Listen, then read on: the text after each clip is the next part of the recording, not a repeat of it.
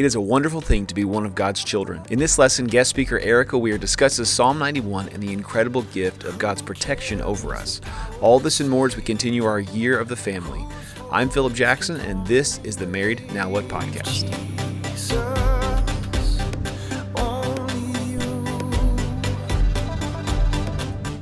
Okay, well, if you guys will bear with me, this is for sure very out of my comfort zone. But when Philip asked me to, I was like, I do not want to. And he was like, I think you should pray about it. I was like, I do not want to. And the Lord was like, you should do it. And I was like, no. So I tried to put it off on Becca. She was like, sorry, I can't. And so here I am. But I'm excited. I'm excited about what the Lord's taught me, and I'm excited to share it with you. I'm just really nervous about standing up here and everyone looking at me. So we're going to talk about Psalm 91 today. Psalm 91 is a song of protection. So if you look at the Psalms, it's a book of 150 poems, and each of the poems are kind of separated. You have like 5 different books. And so we're going to look specifically within book 4, which is Psalm 90 through 106. So it starts in with Psalm 90, and we're going to be still like in the second psalm of that book, so at the beginning of that book. And book 4 kind of focuses on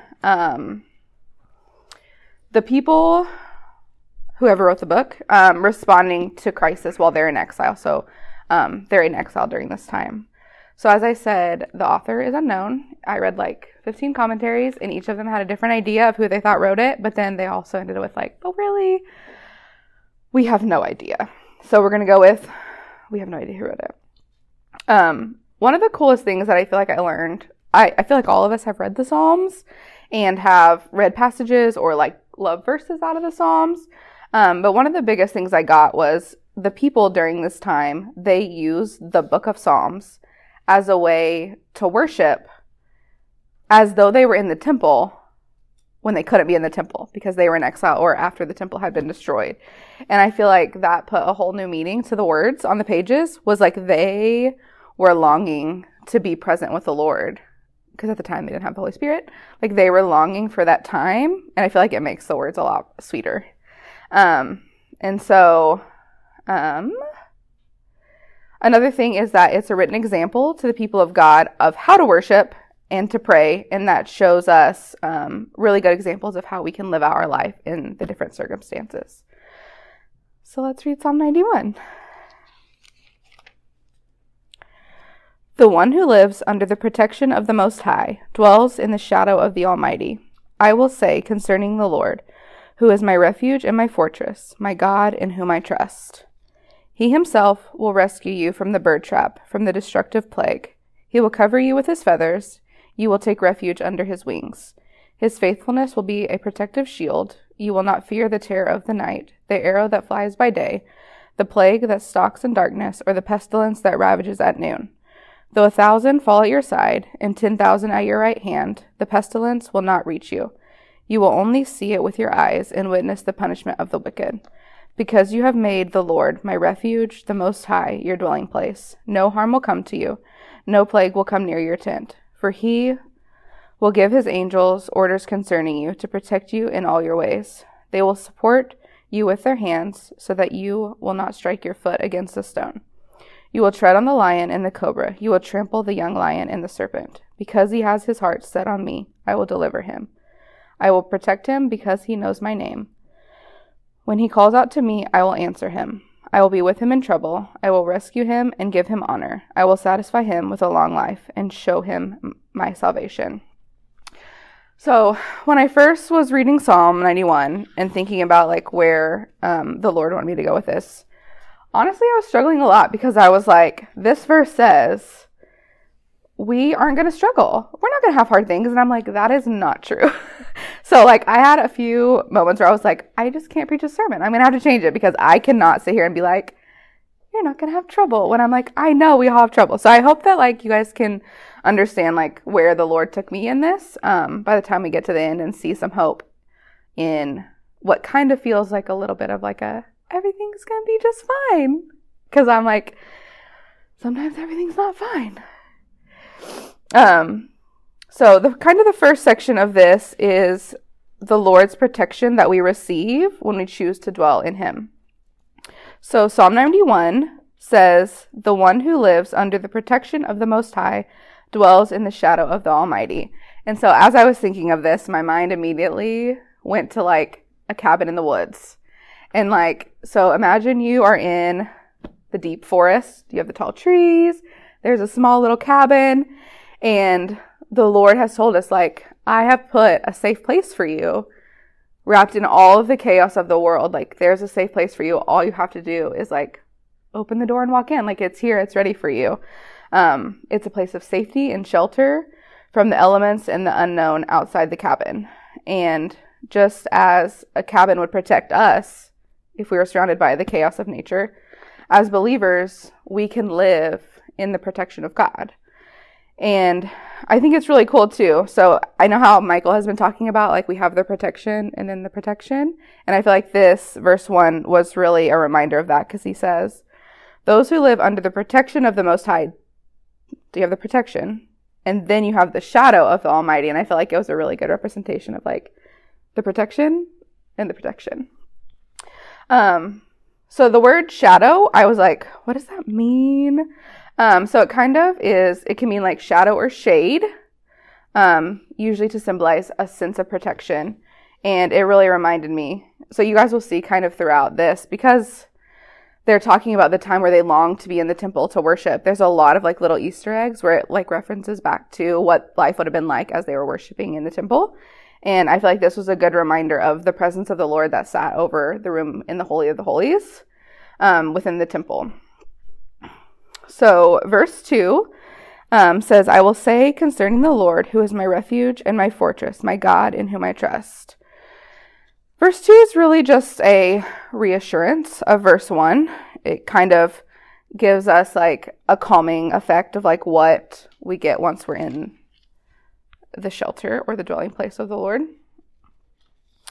And then verse 3, "He himself will rescue you from the bird trap, from the destructive plague." So I was thinking a lot about bird traps, and I was like, we don't really use bird traps anymore. If people are like hunting birds, especially, like they don't really use traps, they just shoot them. But so I was looking at some older pictures, and back in the day, they would trap birds with, they would have basically like a ring, and there would just be like strings, just like, and so basically the birds would just like fly through it, and then their wings would get stuck, and then they couldn't fly out. So I thought this was like a really good analogy for basically the way that we can be trapped. And so traps are almost always camouflaged. And so the traps of our lives are camouflaged. And I feel like it's easy to say that, but to look at our lives and to see the way that we're tempted by the camouflage, like we're just like, oh, you can't see it. That's some of the things that really we can struggle with. And then traps almost always have bait. And bait is always something that is appealing to us, whether that be pleasure or luxuries or for animals food. And we're swayed by those things to draw closer to danger. Because if there's just like free food sitting out there, you're like, why is that there? And so I think that's one of those things that we can take to heart, of remembering, of like focusing on the Lord instead of seeing the things around us and being fooled into being further tempted. So one of the last things is that almost all traps have is their ability to be adapted. And so I wanted to read from you. So Charles Spurgeon wrote an entire lecture on just the term like the bird trap. And so in his like King James version, it was called The Fowler. So he titled it The Snare of the Fowler. The Snare of the Fowler. So I just wanted to read this to you guys because I thought he summed it up really well, and honestly way better than I could have ever done. "You do not find a fowler setting the same snare for one bird as for another. He knows his bird, he adapts his bait to it. He would be an unwise fowler who should go to work with the same machinery to catch the lark that flies on high as the duck that swims along the stream. The fowler is wiser than that. He adapts his snare to the condition of the bird which he desires to take. Satan the fowler does just the same." And that was like when I was reading that, I was like, oh, that one really hit me, because I'm like, the ways that we are tempted, like I know that we've all said like, man, I don't understand why so-and-so just like really struggles with that thing. Like, it is so easy. I don't have that problem at all. And it's like, yeah, but I have my own problem. And those things that trip other people up don't trip us up, and vice versa. And I feel like that's a really good encouragement, not only to ourselves to be on the lookout for the traps that are laid for us, but also to be more understanding of our fellow believers and the people in our lives, of understanding that like we all have different things that impact our lives and the things that we may struggle with. You don't have to, like, they look different because they're more effective that way. And that's the way that Satan plans them, so that they're more effective. And I think that we can give our fellow believers a lot more encouragement in seeing just because their story looks different than ours doesn't mean it's worse or better. And then verse 3 finishes out with, we're also rescued from plague or disease. And one thing I kind of wanted to note was a lot of the way that this verse reads doesn't mean that we're rescued from being trapped. It almost reads as though we are rescued from the trap that we were already ensnared in. And so sometimes he protects us from going into the trap and keeps us away from it, or keeps the plague from, rummaging through our land. But sometimes we're stuck and we have to be like, God, I'm stuck. I don't know what else to do. And he will come in and pull us out. And that's the only way we would have gotten out, because if not, we were completely ensnared. So verse 4 says, he will cover you with his feathers. You will take refuge under his wings. Obviously, there's a lot of bird analogies in this section. They must have had a lot of birds. But it kind of just gives you a picture of like a mama bird protecting its little babies.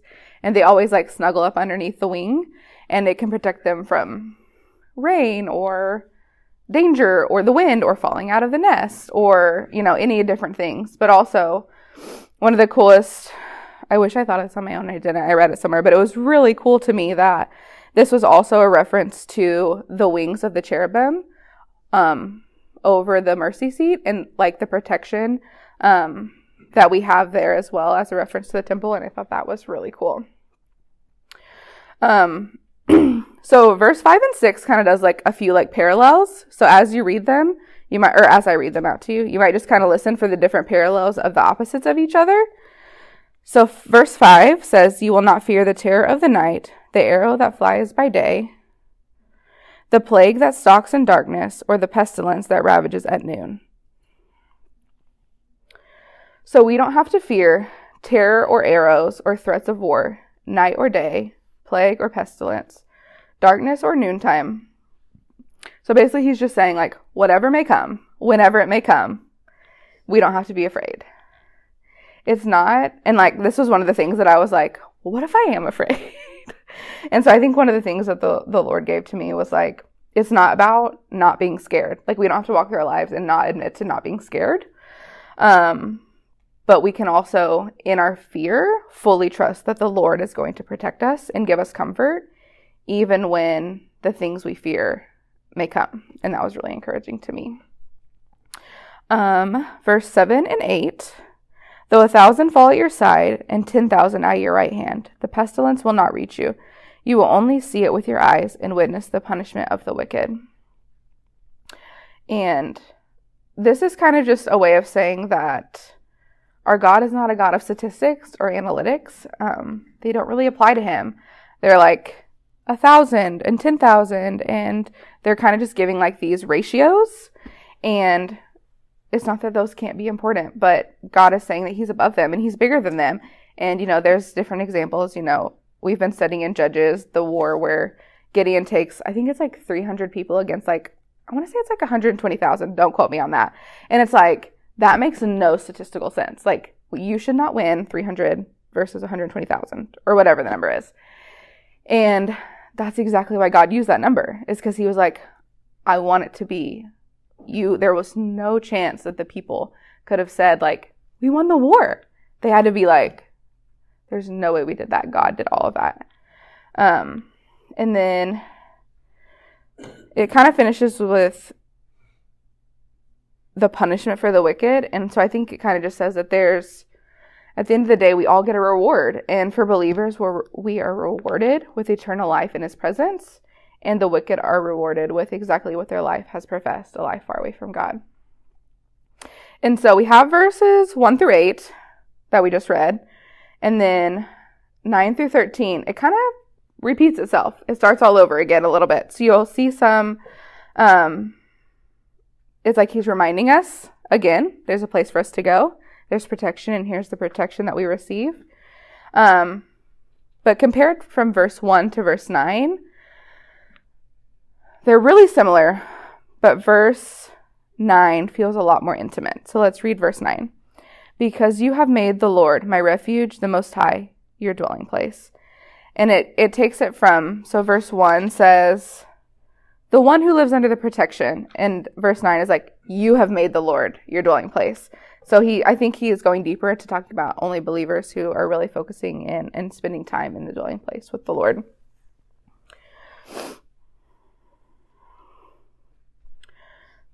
And verse 10 says, no harm will come to you, no plague will come near your tent. So there's kind of two options when we look at the trials of our lives. There's suffering and trials, sickness and disease in this world, and it's a call for us to draw closer to the Lord. And sometimes the sickness, the disease, the trials, the wars mean death, and that really just means that's an opportunity for us to be brought directly to the presence of the Lord. And as much as that seems like, well, it'll be fine regardless, like we have the choice, not the impact, but we have the choice of our response. And our response can be, this is hard. I want to draw closer to the Lord. Lord, bring me closer to you. Or like, the worst thing that can happen to me is like, I'm going to be with the Lord. And I think there is some encouragement in that. So verse 11 and 12, for he will give his angels orders concerning you to protect you in all your ways. They will support you with their hands so that you will not strike your foot against a stone. So he kind of mentions the angels protecting us. And I kind of just thought of that as like another form of protection that we have. So we have the protection of the dwelling place, we have the protection of the shadow, and we have the protection of the angels that the Lord has given to us. And I'm sure some of you guys have heard the part where it says, so that you will not strike your foot against a stone. And this is the part in the Gospels where the devil actually quotes the scripture to tempt Jesus into jumping off the temple, to create a spectacle, and then the angels are supposed to come and save him. And so there was so much protection from the angels that he was like, they can save you. And Jesus was like, I have all the protection I need, and I don't have to show it to you just so that it can be proved that I will be protected. So verse 13, you will tread on the lion and the cobra. You will trample the young lion and the serpent.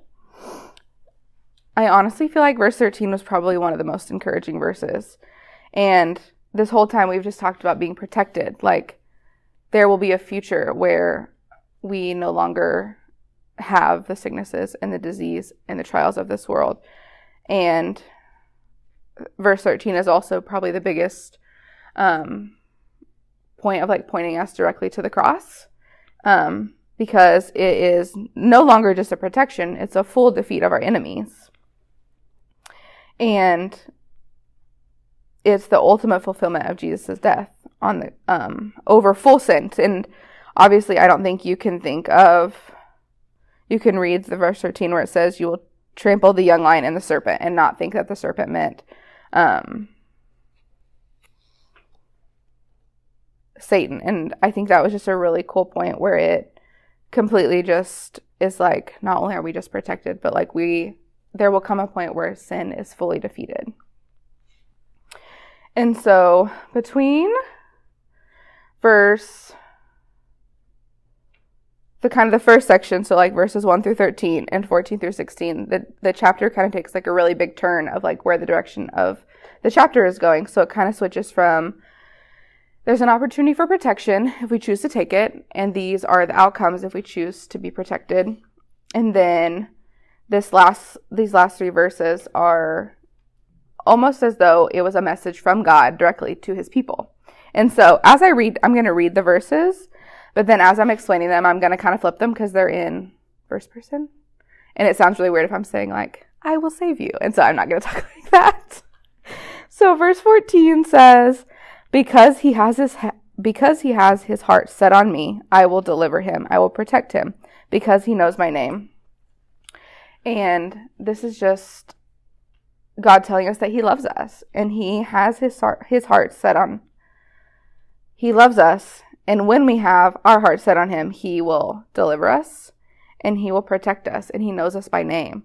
And one of the biggest things I notice is like he can't know us by name if we're not spending time in his dwelling place. Like you can't expect someone to know your name if you don't spend time with them, if you don't talk to them, if you don't get to know them. And the best place that we can feel protected is if we spend time in the dwelling place. And the only way that the Lord can know our name is if we've put ourselves in a place and given the opportunity for the Lord to get to know our hearts. And so verse 15, when he calls out to me, I will answer him. I will be with him in trouble. I will rescue him and give him honor. So God will answer us when we call, and he will rescue us. Just like we talked about in verse 3, he will rescue us from the traps that have been laid for us. And then verse 16, I will satisfy him with a long life and show him my salvation. So obviously he doesn't mean that we're going to live to be really old here on the earth. But he does mean that we will live a long eternal life through salvation in Christ Jesus.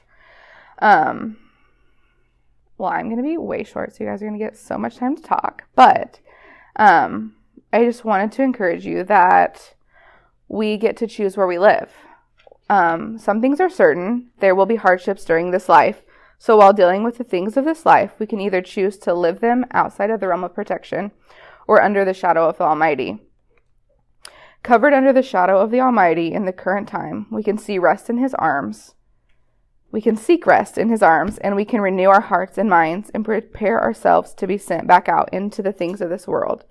As we are reminded in verse 16, we will find peace as we look forward and fix our eyes, regardless of what is around us in this time, towards the salvation that is promised to us.